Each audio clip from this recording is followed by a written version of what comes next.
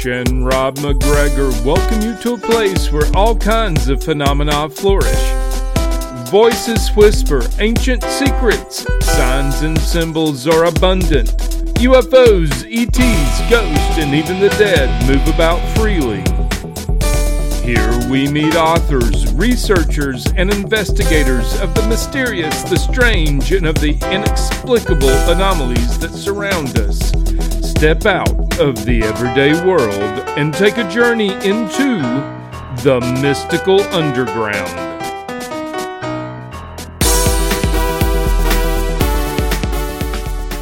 Welcome to the Mystical Underground. Thank you for joining us. This is Rob McGregor and Trish McGregor and our producer and tech magician, John Posey. You can go to themysticalunderground.com where we make regular posts and where you can find out about our books. Our most recent nonfiction book is Phenomena, Harnessing Your Psychic Abilities.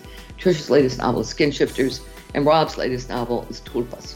Today we're going to move into the realm where the paranormal meets the alien abduction phenomena head on. Our guest is Deborah Jordan Cobble, who is the Kathy Davis in Bud Hopkins' classic book on alien abductions, Intruders, The Incredible Visitations at Copley Fields, that was published in 1987 and became a TV miniseries in 1992. That was also the year that Deborah revealed her true identity and co-authored with her sister Kathy Mitchell, Abducted, the story of the intruders continues. Debbie has since made many public appearances and has been featured on numerous radio and television shows. For 4 years, she co-hosted her own internet radio program, Midwest Paratalk Radio, with Greg Cable. She has also been an investigator for MUFON and has founded her own paranormal research group, the Paranormal Underground. Great title.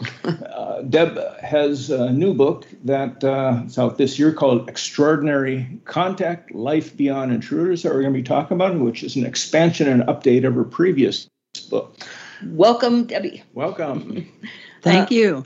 I just want to tell you, we met Bud in 1987 when we covered a UFO conference in Hollywood, Florida for Omni. And we'd read Missing Time and Intruders, and it was a real pleasure to meet him and spend time with him. He was a really nice guy. We even had the opportunity to drive him to another town for a regression with a woman he talked with on a radio show. And we always wondered who the real Kathy Davis was. Now we know. Yeah. Why did you come out now with a new book? Well, it's been 38 years since the June 30, 1983 incident that was the central focus of Intruders. Mm-hmm. And a lot's happened to me since then, experience-wise and personally and spiritually even. And I've met so many people over the years like me. And I just felt like, I'm 62 years old now. My dad had dementia. My older sister has dementia. And I thought I was always in the back of my mind. I worry that will be my fate, whether it will or not, I don't know. But there's so much that was in my mind that I wanted to get out and down somewhere for safekeeping, especially for my granddaughter. She's 15 now. And for my future family once I'm gone. So they know who they came from. They know me. They know who I am and where they came from. And for people like me, and I know there are probably millions of people like me around the world who've had weird experiences and have never told anybody and have been afraid to. I want them to not be afraid, to speak out and talk about the things they've seen and done, because I feel like there's a big change coming. And I think that, the more people that wake up, I guess, for lack of a better way to put it, the better it's going to be for everybody. And so this is just my little tiny contribution to the whole thing. I feel like it's a wonderful book. Yeah. On reading your book, it was it sounds like about 3 lives packed into one with all your experiences. That was pretty incredible stuff. I know. And it's only like 194 pages. It's not that right. a book. and that I didn't get everything in there. So I mean, there is nothing boring in that book. Nothing. That's amazing. So why don't we start by telling, if you could tell us about the mark in the yard and the day your life really changed. Yeah. Well, that was on June the 30th, 1983.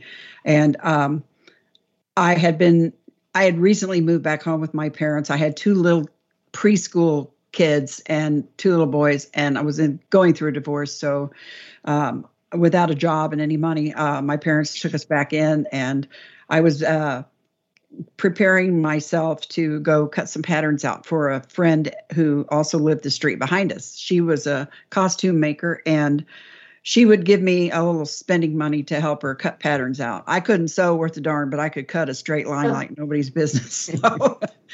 So anyway, I was standing at the sink looking out the kitchen window, and I noticed a light in the pump house in my parents' swimming pool. Has a pump house probably about the size of a mini barn, or not even that big actually, but roughly.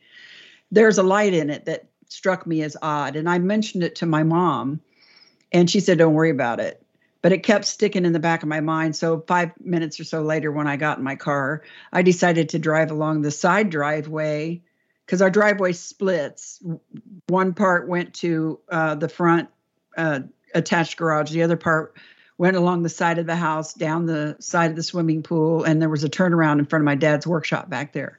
So I thought, I'm just going to go back just to look and make sure I don't see anybody out there messing around, because I mean, I was thinking prowlers and burglars, and I'm leaving my mom at home with my little ones, because Dad was working second shift at Ford, so he wouldn't be home until later. And when I drove past, there, I didn't see anything. So I went on over to Deanna's, and when I got there, I called my mom, because I had noticed that the pedestrian door to the garage that was attached to the house was now open, and I knew that wasn't supposed to be open. So I was thinking somebody got in there. So I called her and told her, and she said, don't worry about it. I'll just lock the door. When your dad gets home, he can worry about it. She said, we'll be fine. So I'm like, okay. So I hang up the phone, and then she called right back, and I answered it, and she said, I want you to come home right now. And I kind of disturbed me, because it was so sudden and so different than how she had just sounded when I just talked to her. She sounded scared, which was out of character for her.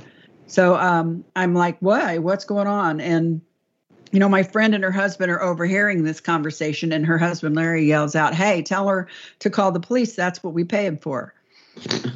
Yeah, and she heard him, but she said, no, I don't want anybody here but you. I'm like, okay. So I left, and I went back, and I pulled up that side drive again and got out and went into the Florida room that was right alongside that drive. And I went in there. Mom was in there, and I reached for this shotgun that was tucked behind the trash compactor. And she said, that's not loaded, right? And I said, yeah, I know. I had asked my dad to unload it when we moved in, because I didn't want my kids to be able to access a loaded gun, So he took all the stuff out of it, but it was just there. And I said, whoever sees me with this isn't going to know it's loaded till I get close enough that I can smack them with it or something, something to that effect. And then I went out there, and this was also out of character for me, because at that time, young, 23-year-old kid, I was not brave at all. I was also not thinking about aliens or UFOs or anything like that. I was thinking about burglars. Now I would not hesitate, but then no, that was not like me. Well, I went out there looking around, didn't see anything, checked the pump house, went back behind the swimming pool, and found my dog under Dad's ladder truck, but she wouldn't come out to me, so I just left her. And then I headed towards that garage and that open door, and I went in there and flipped on the light. There was nobody in there. There was a box spring and mattress leaned up against the wall on one side of the garage, and I thought, if somebody's in here, that's where they got to be. There's no other place for them to hide.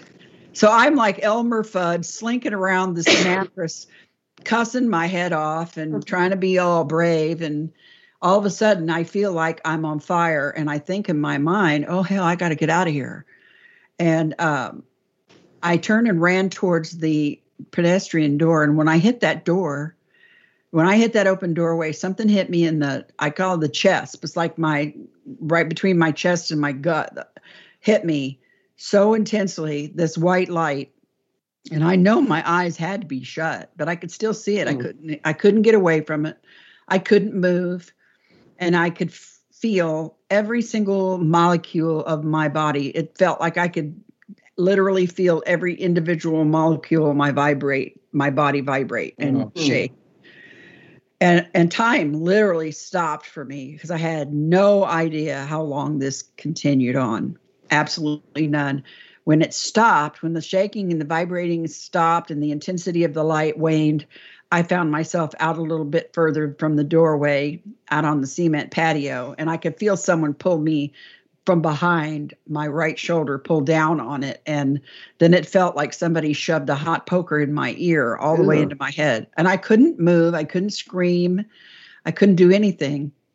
I could move my eyes around, but I couldn't see very good. At this point, my eyes were blasted like flashbulb. The white, how when if you don't blink and the flashbulb gets you just right like that. Yeah. So I could see out in front of me and I could see some stuff, but I couldn't make out a lot of detail.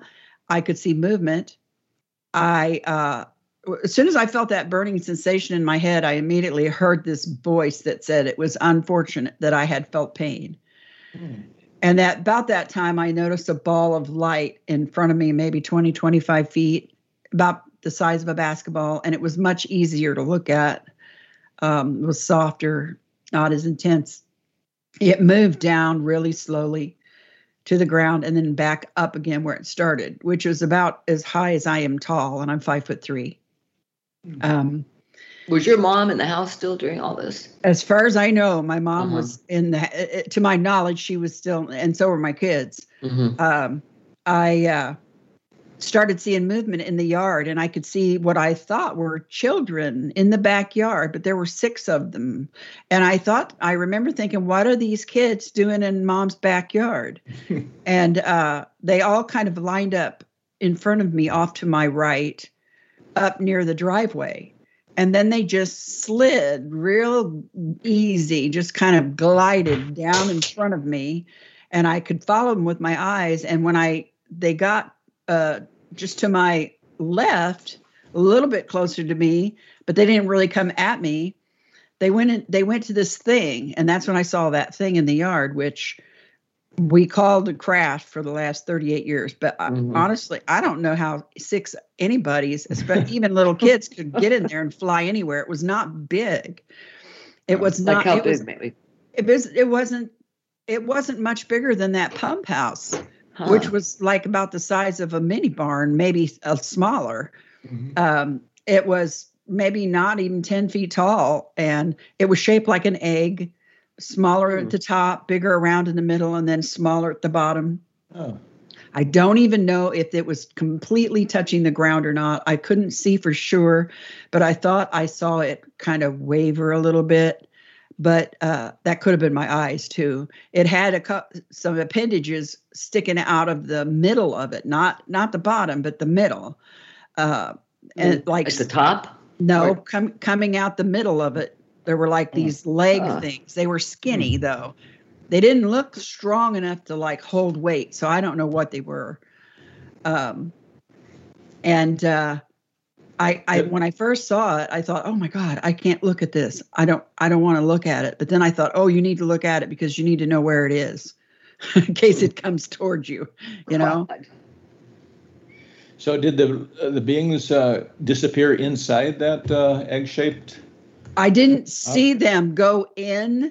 I was following them, and then I saw that thing, and it was like my brain froze, and I don't know that I didn't. So I can't say that I literally saw them go into it, because when I saw that thing, my eyes locked on it, and I couldn't stop looking at it, but I didn't want to. You know what I mean? What color was it? It was dark. It wasn't shiny or bright. It was a dull, dark color. And I remembered thinking, oh my God, my kids. At that point, I thought, my kids. And again, that voice said to me, your children are fine. Now, And did you experience any missing time? yeah, actually, what I remember here was probably maybe 10 or 15 minutes. And Bud, through interviewing me, my mom, taking into account what time my dad got off his shift, what time he showed up, what time I wound up back at my friend's house. It was probably an hour and 15 minutes and I still don't fully remember all of that. Even now, 38 years later. Yeah, I was going to say that was probably what Bud would first ask you about with missing time, since his earlier book had been called Missing Time. Right. So when I heard my name being called, it was like someone snapped my fingers and everything I just described to you completely wiped out of my mind. Jeez. Completely. And I remember turning around and walking up the cement steps to that upper porch, and Mom had her head out the window, and she said, are you okay? Is everything all right? And I said, yeah, it's cool. But then I didn't want to sew anymore. I thought, I just feel gross. I want to go get wet. So I went back to my friend's house and I said, hey, instead of sewing, how about we go swim? And she's like, okay, that sounds cool. So she grabbed her preteen, and the three of us came back to Mom's and went and got in the pool. And after we were there, well, as we walked across the yard, her daughter stepped on something, and we thought it was a bee. But after we got in the pool, we all started getting nauseous, and I started my eyes started hurting real bad, and I was seeing halos around everything. And first we were going to go to White Castle, which made no sense, but we thought maybe we'll feel better if we get something to eat. And then that got aborted, and then they just went home, and I went to bed. And the next morning, I woke up and my eyes were swelled shut, and I was in so much pain that I was taken to the emergency room. And from there, I was taken to an eye specialist who examined me. And the first question out of his mouth was, have you looked into the arc of a welder's torch? I'm like, no. Wow.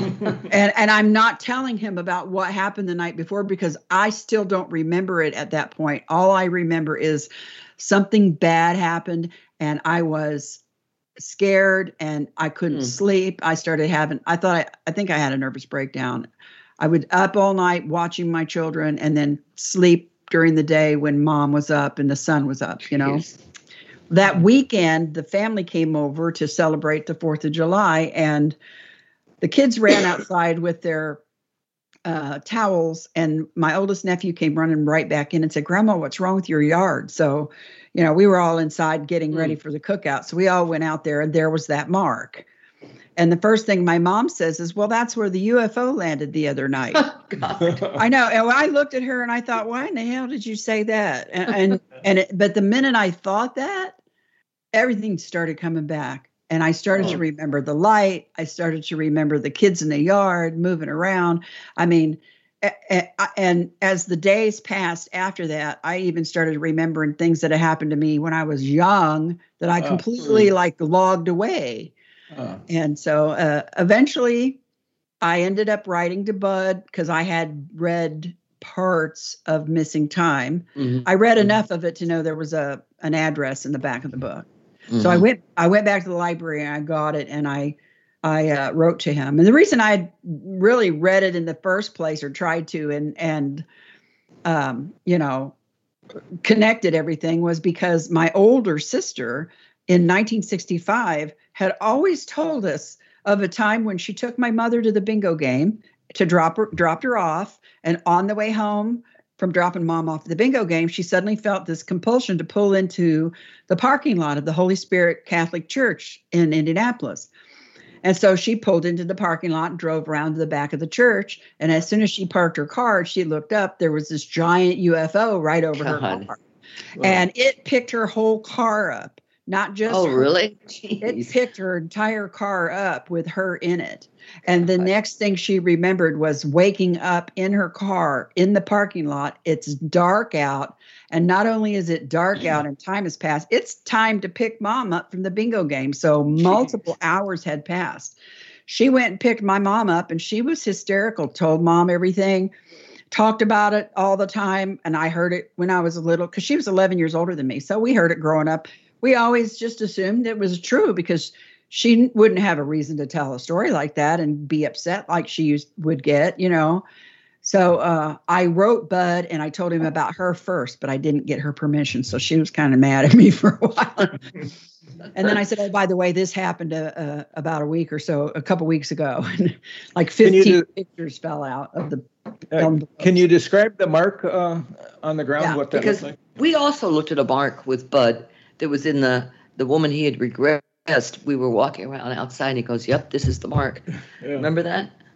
So, well, it was an 8-foot diameter circle roughly, and it had a 49-foot swath coming off one edge of it, and the end of it the end of this 49-foot swath ended in a perfect arc, and it was exactly 2 feet wide.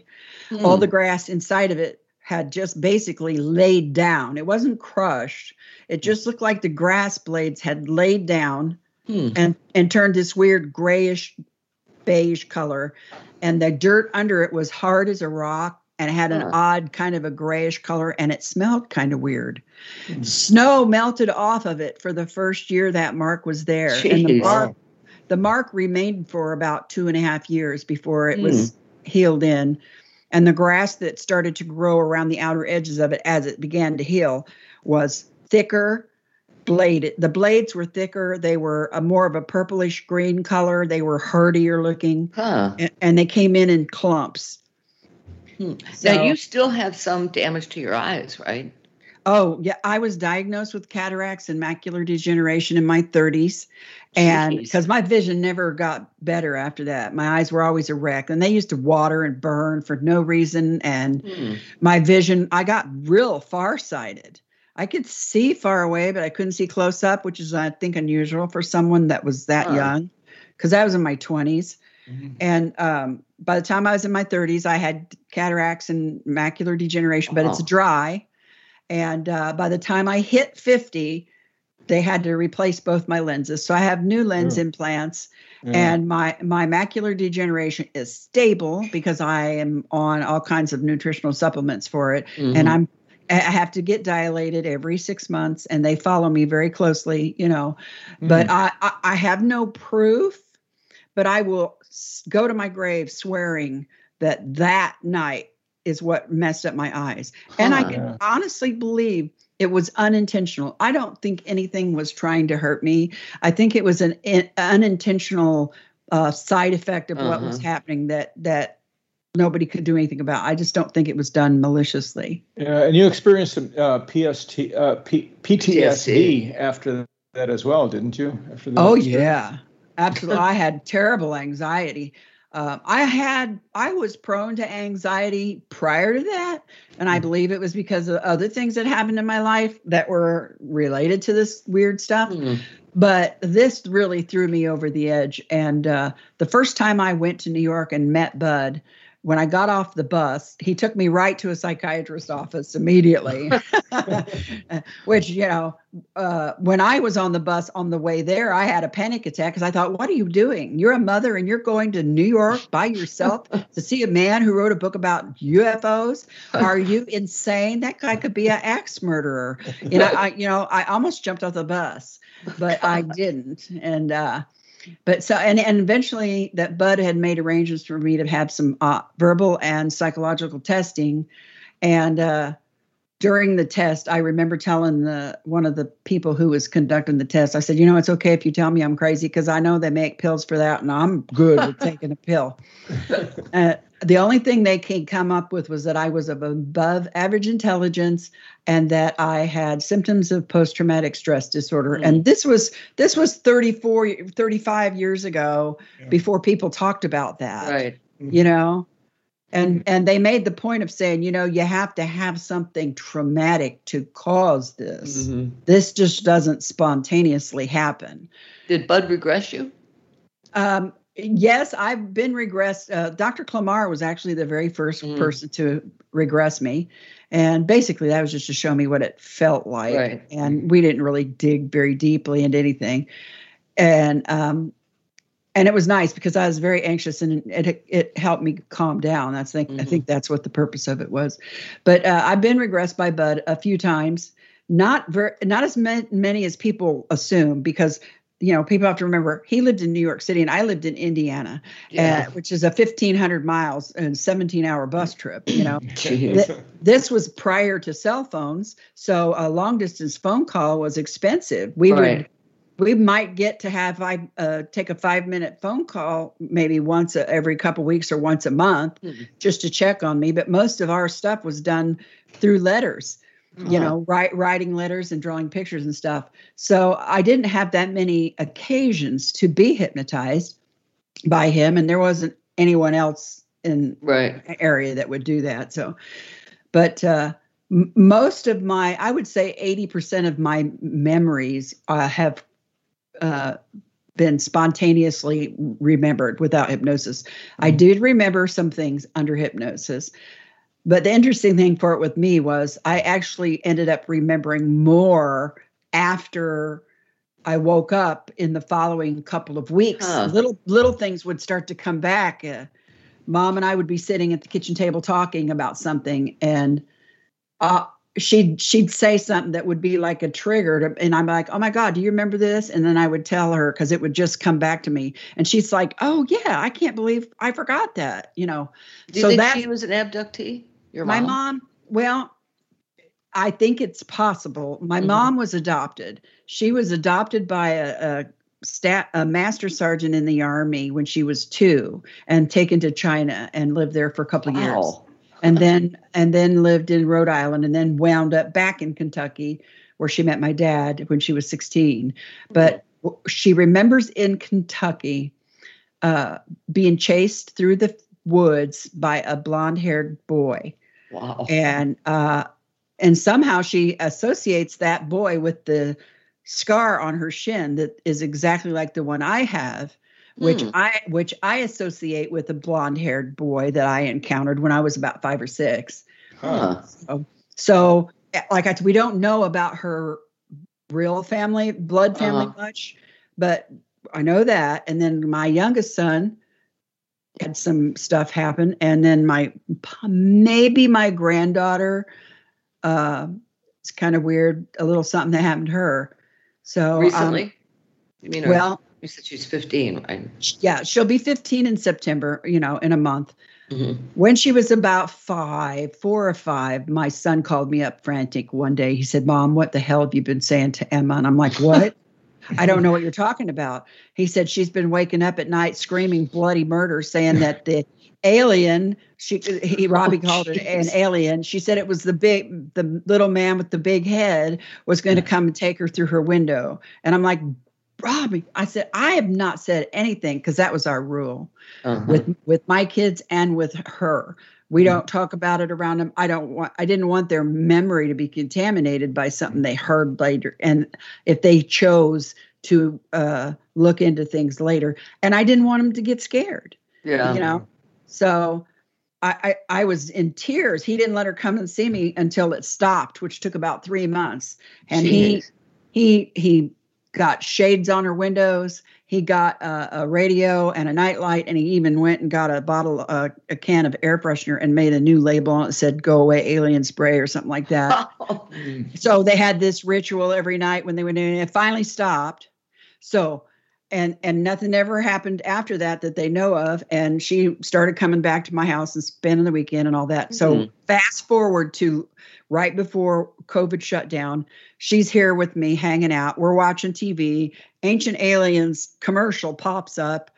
And I'm just, I looked at it for a minute, and then I scrolled on, and she looked at me and she said, "Hey, Nene." I said, "Hey, what?" She said, "Do you believe in aliens?"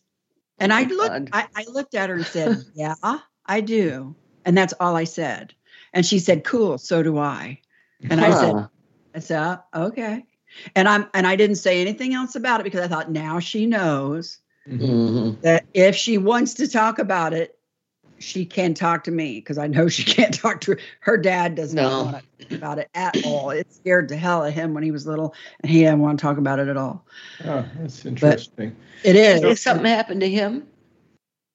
I don't know if anything happened to him or not, but I know he saw some things happen to his brother.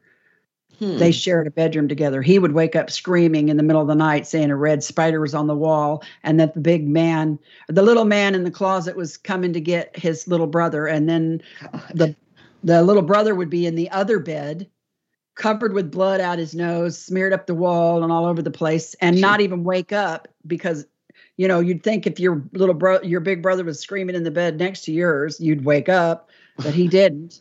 So we'd take him to the emergency room and get his nose cauterized. So.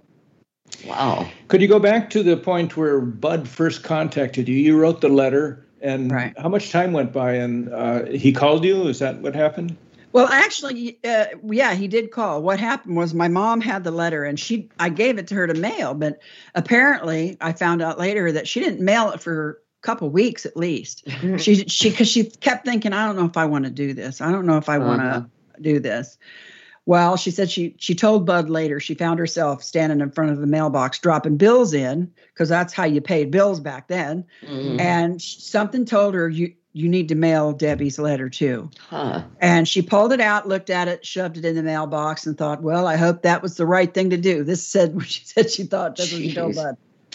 And I guess it was a few weeks past after that. So it was a month or so at least before I came out home one night from being out with some friends, and Mom was laying on the couch and she said, hey, that guy that you wrote that book called, and I just about passed out.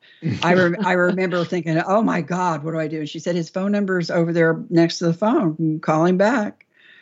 If you want, and I walked over there and I looked at the number and I hesitated for a minute and I started shaking so hard, and my heart was pounding in my throat, and I dialed the number, and for a split second, I thought when he answered it, I was going to hang up. But as soon as I heard his voice, I spoke, and that was it. 3 years later. You took this really weird bus trip to New York City where you met Lars. I read that's the return trip. Yeah. That was very strange. Yeah, could you talk about that? Sure. Well, yeah, and Lars was a pseudonym also. I mean, everybody, even Copley Woods is a pseudonym. But that was on the way home from New York after my first trip. And I was feeling very weird. I was kind of afraid to go home. I don't know why I had this misconception that I was safe in a big city and I was going back to the cornfields and I'd be a sitting duck. And that I was almost afraid they would be mad at me because I told someone, And so I also, Bud kind of threw a couple monkey wrenches in my coping skills of thinking most of it was dreams and not real. And so I was trying to deal with that also.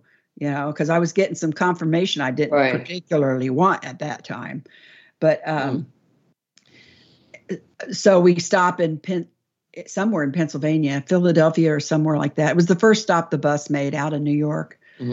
And on the way there, I was so freaked out and paranoid about everybody that I slept sitting up with my purse wrapped around my neck and in a little fetal ball because I didn't want no one touching me or talking to me. You know what I mean? And I thought to myself, I'm not riding with some gross pickpocketer this time. I'm going to pretend like I'm asleep and just lay on my seat and hopefully no one will sit with me because the bus was kind of empty.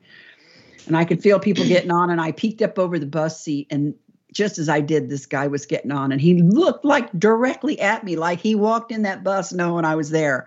Locked eyes, and my heart stopped because he was the most gorgeous human being I'd ever seen in my life. And all I could think of was, well, if I have to sit next to somebody, I hope it's him. That's what I was thinking. And he was smiling at me like he could almost hear what I was saying. It was so weird. And a couple of military guys got on, then one sat with me, darn it, and then another one sat across the aisle. And then here comes Lars, and he sits down in another seat. And then the bus gets a little more full, and he says to one of the guys sitting next to me, he goes, you guys look really tired. If you would like, I would give you my seat so the two of you could each have a seat and sleep. And I would, if the lady doesn't mind, I'd be more than happy to sit with her. And I'm thinking, oh my God, yes. So was he blonde? Oh, yes. Uh-huh. He was so gorgeous. His features were beautiful and chiseled. He had the most beautiful robin egg blue eyes I'd ever seen. His hair was about to his shoulders and kind of a dishwater blonde, curly, wavy, I mean, he was just gorgeous.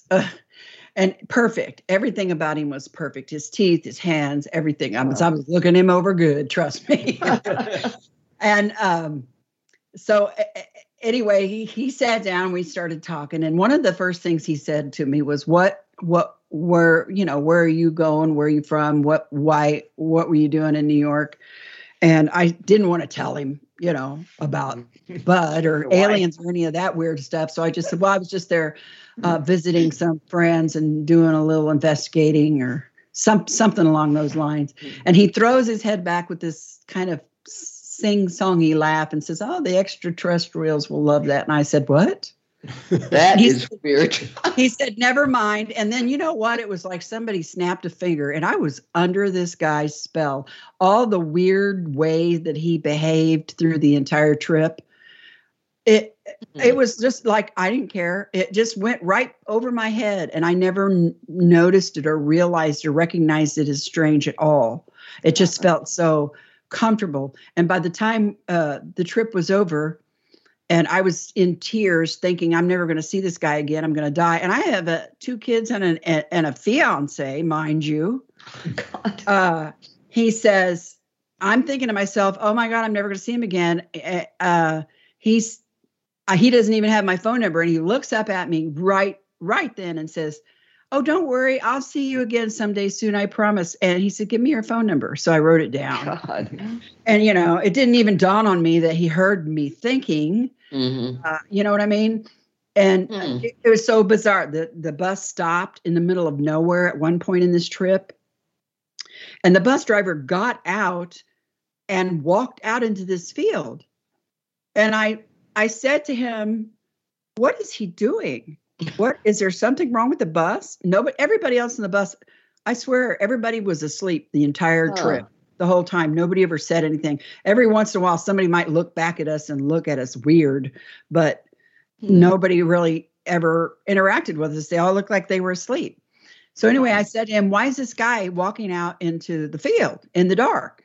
And he goes, well, maybe he's just checking the bus tires or something, or maybe he has to go to the bathroom. I said, well, if he has to go to the bathroom, there's a bathroom right here next to us. I mean, he could use that one, So he was gone a couple minutes and Lars says, oh, don't worry. It's okay. We're fine. Don't worry about it. I'm like, and he pats me on the leg and everything, and the bus driver comes back, gets in, and off we go. And then we stop at this bus stop, which I think is a really cool looking bus stop in the middle of nowhere. It's like 2 stories high and it's round and it has all these windows with all the lights coming out of it. And, there's the gas pumps and awnings and things like that. It looks like a bus stop, but it's a very cool, modern one. And I'm like, I'm hungry. And I'm going to get out and go in here and get something to eat. And he's like, okay. He didn't go with me. He stayed on the bus. I went in there. The bus driver and I were the only 2 that got off. I went in there and bought a sandwich and a drink. There were 3 people in there, 2 girls who looked like twins and an older man.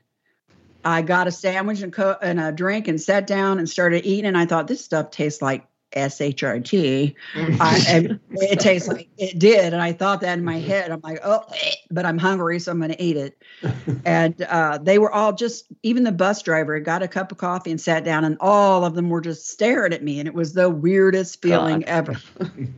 So I finish and I go to the bathroom and I open the door, and the mirror is facing the door. So when I open the door, the first thing I see is myself, you think.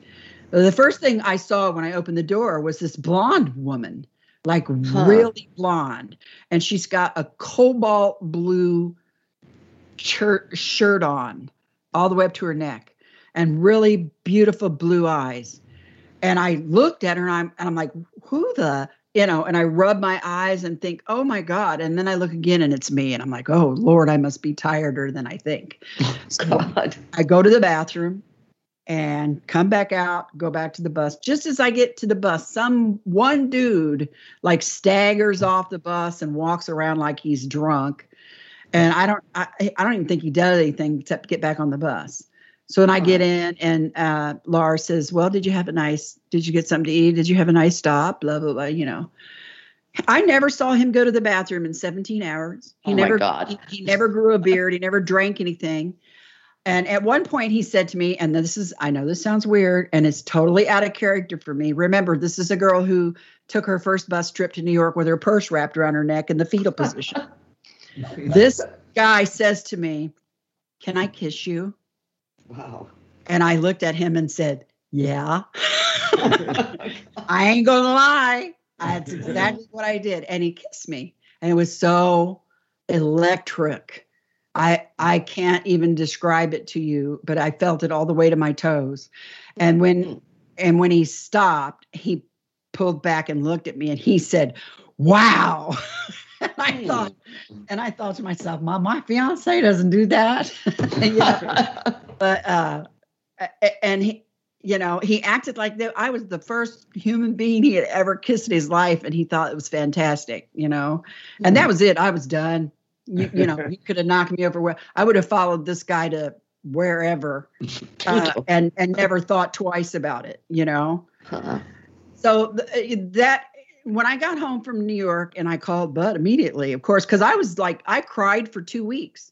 I felt like a part of my soul was ripped away when this is weird and I'm not like this. And I called Bud and told him, and Bud was like, I know he thought, oh, she has lost her mind. You know, even my friend Rosemary, who I met through Bud, when she heard about it, her first thought was, oh, that poor thing is so lonely. And I thought, no, he's real. Damn it. I'm telling you. And so Bud helped me over the phone with a little bit of a self-hypnosis to try to remember some little details that he had told me. And I did. I remembered enough that Bud was able to find him and prove that he was really a human being. Bud talked to him. Bud talked to the guy he was staying with. The guy that he's staying with said, yes, he's a very eccentric person. He will disappear for years at a time. Jeez. And no one knows where he's at. And then he'll show back up again out of the blue with no mention of where he was. And he acts like he just saw you yesterday. And he said he was very smitten with the young lady. He talked about her a lot when he got here. And did you ever see him again? No, I didn't. I didn't. I did in my dreams. I did when I fell asleep, I saw him. He came to me 2 or 3 times in those vivid, lucid dreams. You know, the weird thing was, I tried to Google him for 20 years. And I could never find anything except one picture, but the guy had a motorcycle helmet on. That wasn't going to do me any good. And I could never find I couldn't find anything. And then one day, right before we had moved in 2013, and the tornado hit us and ruined everything, I Googled it and it popped up a graveyard in Sweden, in a little coastal city. I have the picture of his tombstone. His birthday matched the birthday that he told me, and the date of his death was in 1985 or 86. Damn. It was right after we met that he died. Oh, so all those visits that I had from him were after death. After he died. And in one of these visits, he came to me when I was in the hospital and I was getting ready to have a myelogram. My back was so bad and I couldn't walk. And he said, what are you doing here? And I said, I'm about to have myelogram and maybe back surgery. He goes, what is this place? And I said, it's a hospital. And he goes, you don't belong here. And he laid down next to me and hugged me. And the next morning when I woke up, I got up out of bed and went to the bathroom before I realized I had walked and nothing hurt. Jeez. So they canceled the myelogram and I was discharged and my back was fine. Wow. And then one time he came to me and he said, here, take my hand. I want to take you somewhere really cool. You're going to like it. So I took his hand and as soon as I did, everything went black. And I felt weird and flat. And I remembered saying to him, I could hear him, I could feel his hand in my hand, but he sounded like he was in another room. And then I got scared and I said, I can't breathe. And I heard him say, oh shit, you can't go yet. You're not ready. And he said, let go of my hand. And when I let go of his hand, I woke up. Wow. So wait, how did Bud find him? Bud called the place where I told him that he had, see, the guy told me that he had had come here to America. He said he was from around Sweden, which I know around Sweden makes no sense. Okay. And that went right over my head too. But he said he had come here to visit a friend, and the friend was letting him work in his courier business in exchange to let him stay there. And he had gone, he told me why he was in Philadelphia or in Pennsylvania or wherever he was.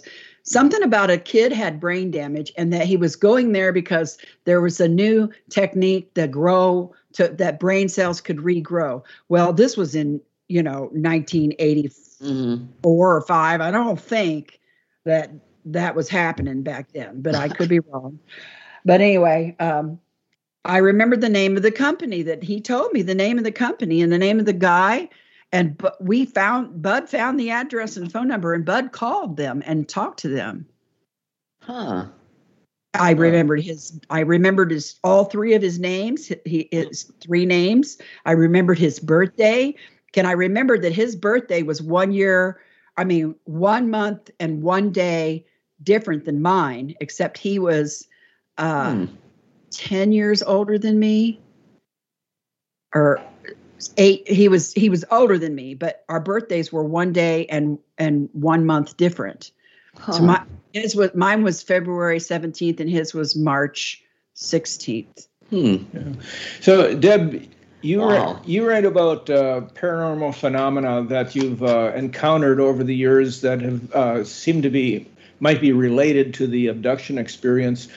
Tell us about the poltergeist experiences that you've encountered. They're pretty scary. Well, one time scary. One time we woke up and the kids' room was full of bees. I mean, hundreds, maybe thousands of them. But they were all real lethargic, and Dad swept them up with his shop vac. But they were like hanging off the light fixtures and the curtains and everything, but they weren't stinging anybody. And we don't know how they got in there because the windows had been painted shut and there were no attic doors in that room, and this was a sandstone house, so there wasn't like it couldn't climb in under the clapboard and chew their way in. So we don't know how they got in there.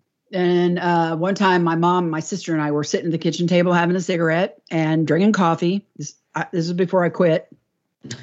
And Mom had one of those huge amber glass ashtrays, big heavy ones. I reached over to flip my cigarette ash in the ashtray, and just at the exact moment I flipped down with my finger, that ashtray snapped in half with a loud crack. Jeez. And one end slid to one side of the table, one end slid to the other, and all the cigarette butts were still sitting on the table in the middle. God. And my mom was like, oh my God, that ashtray was expensive. She was mad. I was like, cool, did I do that? Because it seemed like just as I flipped down, it snapped. So I like, boom, I busted it with my finger or something. I thought it was cool. My older sister was not entertained at all. And she said, I'm out of here. She picked her purse up and she went home. So we one time Mom and me and the kids were sitting in the living room watching TV. And for some reason, I just happened to look up at just the right time. And because I heard this loud pop. And I looked up, and in the middle of the room, I saw my mom. She had her head down with her hands over her eyes. Both my kids had their heads down, and I was looking up, and there was this intense green light, ball of light that popped into Mom's living room. And when it did, the TV shut off, the telephone rang, and the light bulb in the lamp that my mom was sitting next to busted. Oh. Yeah, I don't know what that was, but it was around all of us. And then Mom was downstairs one time watching her shows in the lower family room. And there's a half wall of mirrors with 2 big swag lamps, and the bottoms were open. And Mom said she got up during a commercial, to go do something, and she heard a pop, and she turned around and looked, and one of the light bulbs in one of those lamps shattered. All the glass dropped right down just below the opening of the lamp and shot across the room and sprinkled all over where she had just gotten God. Hmm. Nobody ever got hurt, but it was always like, just, hey, look. Yeah, right. We're here. You wrote about one experience where you were in the basement holding your child, who I think was a baby at the time, and you heard footsteps, so heavy footsteps and then lighter footsteps upstairs, and there was nobody home. Can you? Yeah, I was doing laundry and I had the kids with me, and they were little. I had a playpen set up in the lower part, the family room where Mom was, and the washer and dryer was down in the lower basement, and nobody was home. I had the door shut to the upstairs, and I was folding clothes, and I could hear what it sounded like kids running around upstairs, and heavier footsteps. And then I heard I think I heard the stereo flip on and off multiple times, and I got freaked out. And I remember my kids started fussing and wanted something to eat, and I knew I had to get upstairs and get to the kitchen to get a bottle. And I felt stupid because, I mean, I felt like, I was trying to convince myself that I was just letting my imagination spook me, and then this is silly. You're a mother. You have a child here that's hungry. You need to get your Fanny upstairs and get that child a bottle. And I went upstairs, and I kind of crawled up the stairs, darted into the kitchen. I didn't see anybody. Flung the refrigerator door open to grab a bottle that I'd stuck in the door, and it looked like all the lids on all the condiments and all the stuff in the fridge just kind of flew out at me. And I'm like, well, this kid's drinking this bottle cold, and I snatched it up and I ran downstairs, left everything. And I think later on, when my mom came home, actually, I think that. And I believe that we noticed that the back door, like the chain was on it. So nobody could have been in the house. Nobody came in from that way anyhow. The chains were on the doors, on the back door. But Mom said later on, when she was on the phone talking to my sister and telling her about this, she looked up and noticed that the oven light was on. And she said, and she looked at Kathy and said, oh, the oven light's on. She told Bud, I never turn that oven light on. So to her, that was something confirmation for her that what I had told her might have been completely a figment of my imagination, What's odd, Deb, is I was reading that yesterday, and after I had made some dinner, and when I was heading back to my office to read some of your book, and I noticed that the oven light was on, and I never have the oven light on. How did that happen? So I turned it off, and I go and read your book, and you talk about the oven light being on. That's a good synchronicity. Just stuff. Sometimes stuff like that happened on a daily basis. Little things. Like my little sister had a boyfriend downstairs. My bedroom was in the basement when I was a teenager. Because I wanted to be alone, and my walls were black, and I had, black light paint on them and all that. There was an old metal wardrobe, and it wouldn't stay shut. The magnets didn't work, so I had twisted a coat hanger around it to hold it closed. And the pool table was also down in another room in the basement. My little sister was down there with a boyfriend one time, just getting neck into the band, And they came running upstairs screaming bloody murder. And Sherry swore up and down that while they were down there making out in front of this wardrobe, the coat hanger unwound itself, and then she thought I was in there, and that I was trying to scare them, that somebody kicked the doors out from inside. But when she ran upstairs, me and Mom were upstairs, and she's like, oh, that boy never came back. I will tell you, he never came back. Poor kid. What kind of contact do you have now? Now, is it this kind of stuff, or is it something else? I call it metaphysical, not physical, I have vivid dreams. I have lucid dreams. I'll have things that just pop into my mind and I draw it right down. Occasionally we see some things weird, but it's not to the magnitude that happened, back when I was younger. Right. The last time something weird happened here, I caught it on my Ring doorbell, and I'm not sure what it is. That was just, I don't know, about a year ago. My son still lived here, and he worked a midnight shift, and he went to leave. And, when he went out the front door and left, the Ring doorbell tripped and recorded him leaving. But then he came back in a few minutes later, and he goes, "Mom, something weird's going on outside." I said, "Why?" And he goes, "I don't know, because he goes, when I walked out here, I heard something in the bushes, but I didn't see anything. But then when I got to my car, I felt like someone was looking at me, and I thought I saw something whip past me." Well, when we went back and looked at the doorbells, in between the times that he came and went, there was another trip that this thing had tripped the doorbell, and it had been recorded. And it was like no bug I'd ever seen. It looked like one of those rod things that guy used to record all the time. It was long and like it was about, I'm going to say, a couple inches long, and it had a corkscrew around it. Jeez. And it swam like a fish up to my doorbell, and then it went down, and it went to, I have a big clay pot that's sitting on my step, and it went into the side of the clay pot and disappeared.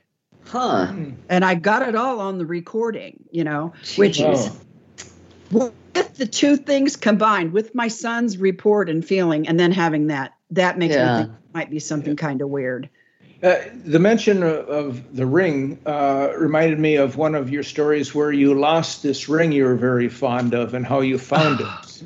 Yes, that was weird. And we still have stuff like that happen today, although I don't tear up carpeting anymore. But we'll misplace things, and we know exactly where they were, and they'll show up like a week later in some really weird, offbeat place.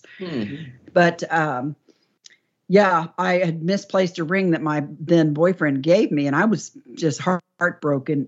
And I looked for it for days and couldn't find it. And when I was in the boys' room running the sweeper, suddenly something started telling me the ring's in the ring's in this room as I'm sweeping. And then it got more intense, and it got more focused as to where it might be. So I'm moving furniture around at this point, and I still don't see it. And then I start pulling up carpeting because it was kind of loose and crappy anyway. But so I started pulling the carpeting up, feeling underneath of it. And I was way into the middle part of the room. It's not a big room, but, and I, for some reason, felt possessed to yank up part of the padding. And when I did, I shoved my hand up under there, and there was my ring. God. It was under the carpeting and the padding, which was stapled down and way up almost to the middle of the room. So there's no way it just like worked itself over the edge. And it was only missing for 3 days. So it would, it had to have legs of its own to crawl all that far. Yeah, really. Well, about the time I was tearing up that rug and padding, my mom comes in, and it was right. Thank God it was right before I found the ring. And my mom comes in, and she's like, "What the hell are you doing?" "Oh my God," and I'm like, "Don't worry, I'll fix it." Which, by the way, I learned the hard way that it's really not as easy to put carpet back down, Once it's been ripped up. And once it's been ripped up, no, it's not that easy. She saw the ring, and she's like, "Oh my God," so she's on the phone calling my sister and everybody else. Yeah, it seems like that's almost like a test you were given. I mean, that ring was very well hidden, but yet you had a sense of where it would be, and even where it would, an impossible place underneath the rug and the padding, and you found it. I have been tested like that. I get tested a lot. So far, I think I'm doing all right. But yeah, I've had a lot of tests. Let me ask. I have another question. Deb, you said that your mother and your sister both have dementia.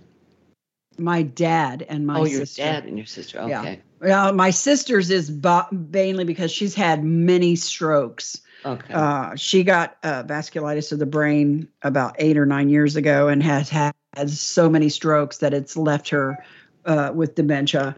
And so she's in a care facility and stuff. She doesn't know. I was just wondering if it was connected to the contact. I don't think so.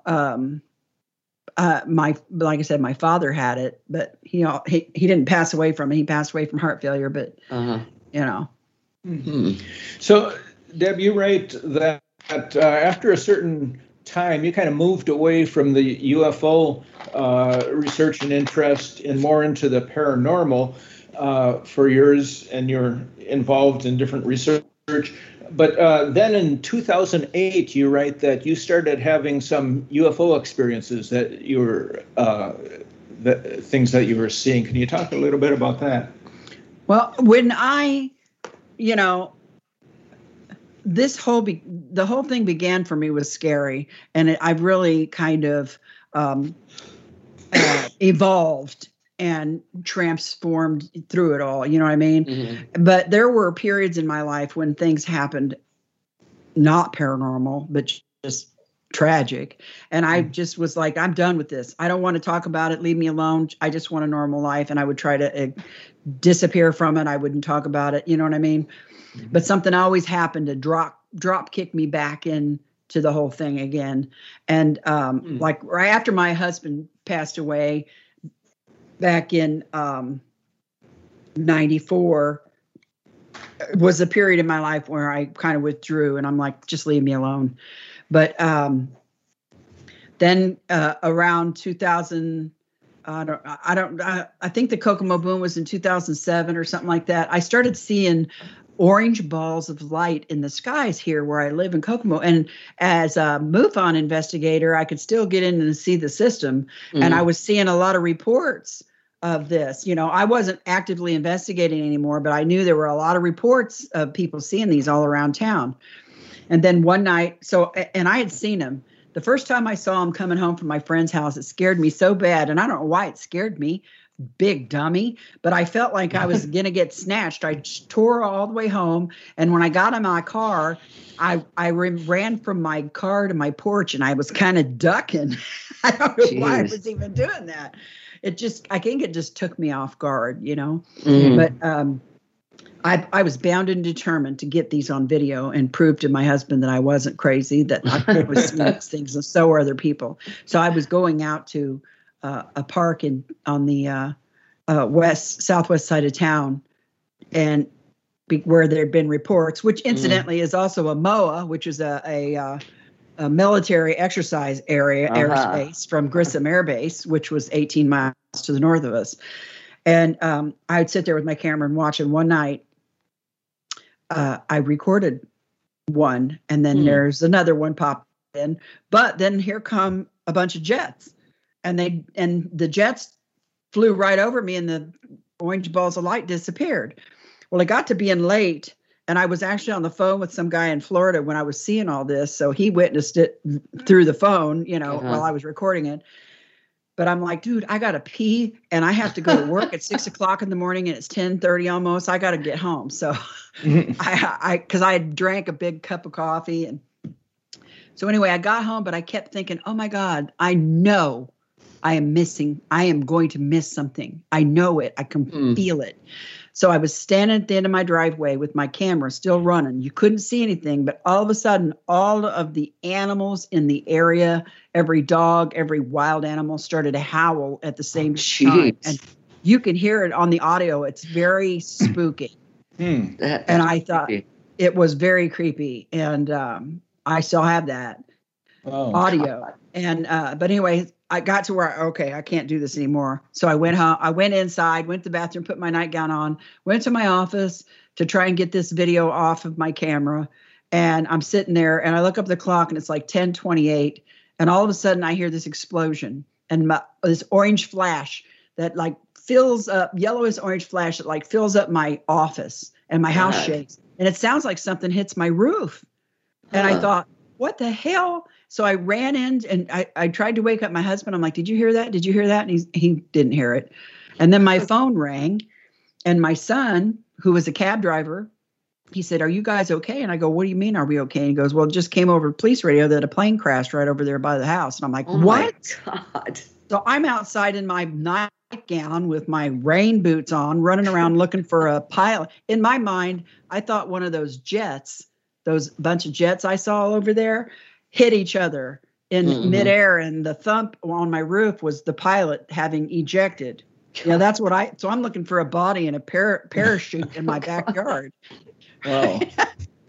Well, it turns out the whole big Kokomo boom thing is a huge, still to this day, a mystery. 149 people called the police. Some people reported seeing a craft in the sky that exploded, and the military lied about why they were there.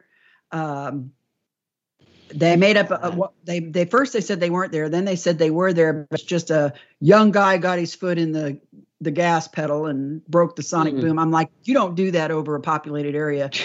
I know better than that. That's BS. You're lying.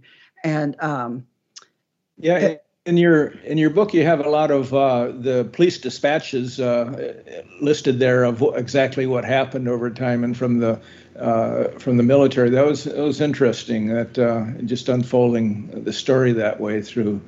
Because immediately, what I started doing immediately was I went onto a website that I could listen to the police scanner on, and I started to record everything on my computer. And I recorded 6 hours of that stuff, and I went through all of it and found all those clips. I wanted proof that, like when that guy says, "I'm at the only known debris site," right? They don't say that if there's no debris from something. That, so the whole thing they fed, and then, UFO hunters came out here, and Discovery Explanation X or whatever they call it. They came out and did a story on it. I was the MUFON investigator, one of the MUFON investigators on the case, and a witness. Yeah, wow. God. The phenomenon has a way of just throwing me right back into the middle of things. And so, I mean, that was probably the most, and it still has not been, the what happened that night has not been effectively explained. Yeah. And even later came out that it was acquired by one of my teammates on MUFON, some radar data that he was able to get his hands on that actually showed, I think, 3 anomalous craft in the area, along with the military jets that were messing with. Yeah, wow. So, Deb, we have one more question for you. Actually, we could talk to you all day. But at some point, I don't know when the date was, that you bought a new house, and then you found out from, I think it was the mortgage insurance people, that you were going to be required to get a new roof on the house, and you also knew that you needed besides a new roof, you needed a new AC. You needed a new furnace, and so you're buying this house, and you had all these expenses all of a sudden. And at the time, you were reading the book E Squared by Pam Grout. One of our favorites. Right, and you were doing the fourth, what are they called, Trish? Principle. Can you talk about that? That's pretty incredible story. Yeah, and my husband cringes when I tell it, but it's true. I mean, it's a fact. This is what happened. I don't know if there's connection or not. I kind of wonder, because I did the other lessons, and I would get like a check in the mail for $12.30. You know what I mean? That next day or something, some kind of confirmation that this was working.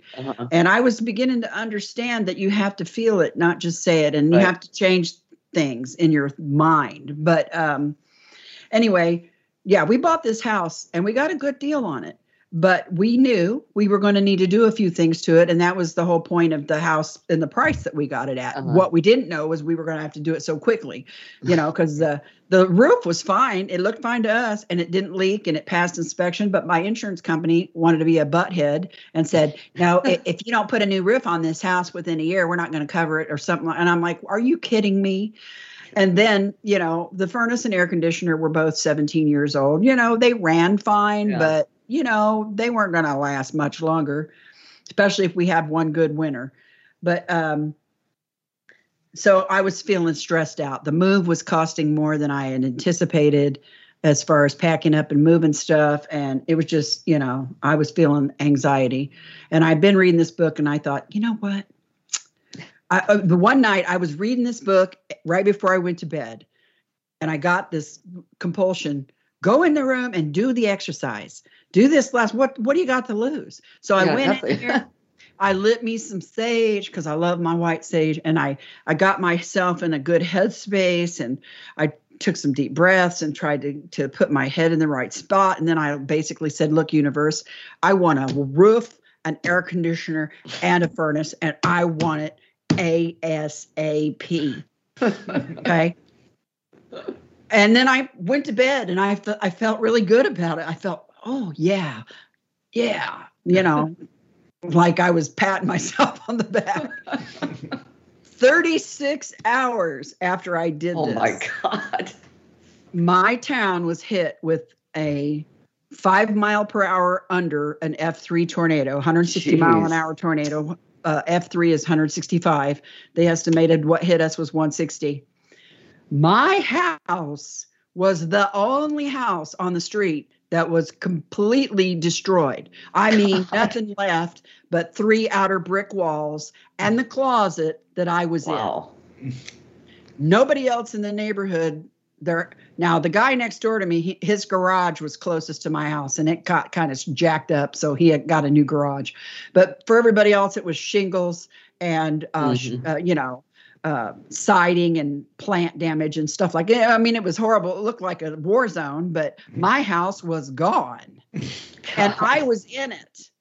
And I couldn't even get out because the bricks started caving in on top of me and the dogs. My husband managed to get out right before the wall fell in. The roof was gone.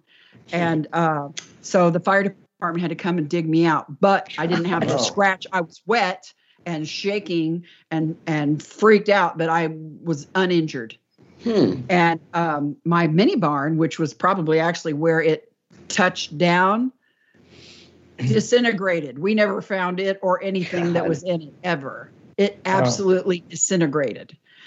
So, my husband goes, the next time you ask the universe for something, can you be a little more specific on the delivery method? And you got a new house, you got a new AC, you got a new roof, and new I got new everything. Yes, I got everything I asked for and some. But you got to watch out what you ask for. You should tell Pam Grout that story.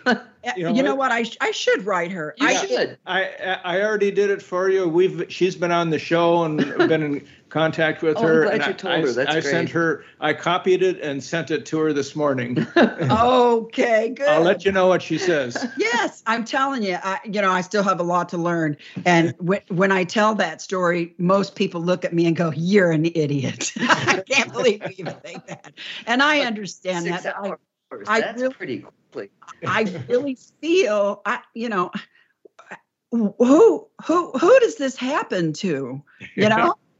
I mean, a lot of other people across the street got wrecked. It was a horrible, terrible thing. And in 2015, just 2 years later, another tornado that was stronger took the same exact path that did. And my husband recorded it coming right towards the house. And I'm like, dude, what was wrong with you?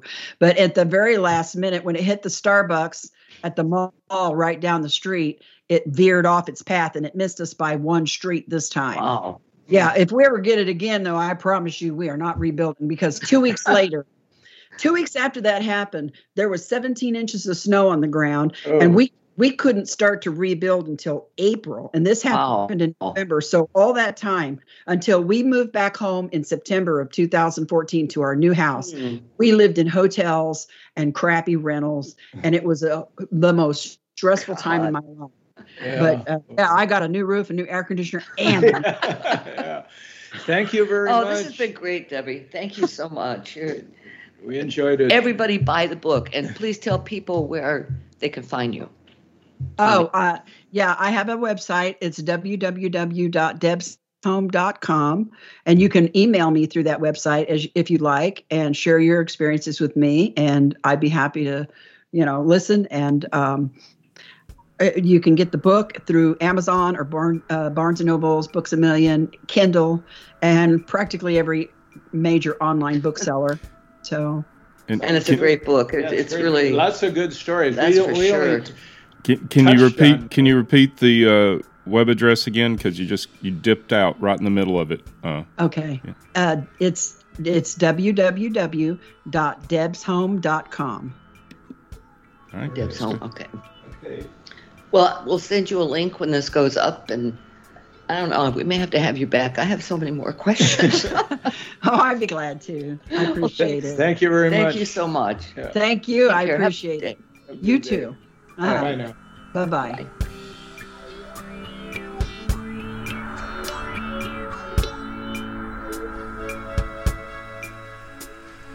Thanks for joining the Mystical Underground. Visit www.themysticalunderground.com for the latest blog post and book info. Subscribe to the podcast on Apple Podcasts, Spotify, Stitcher, Google Podcasts, or your favorite podcast app. Listen to the podcast at podcast.themysticalunderground.com. Follow Trish and Rob on Instagram at Trish and Rob McGregor. Follow us on Twitter at TheMysticCast. Send email to podcast@themysticalunderground.com. And until next week, thank you for listening and stay mystical.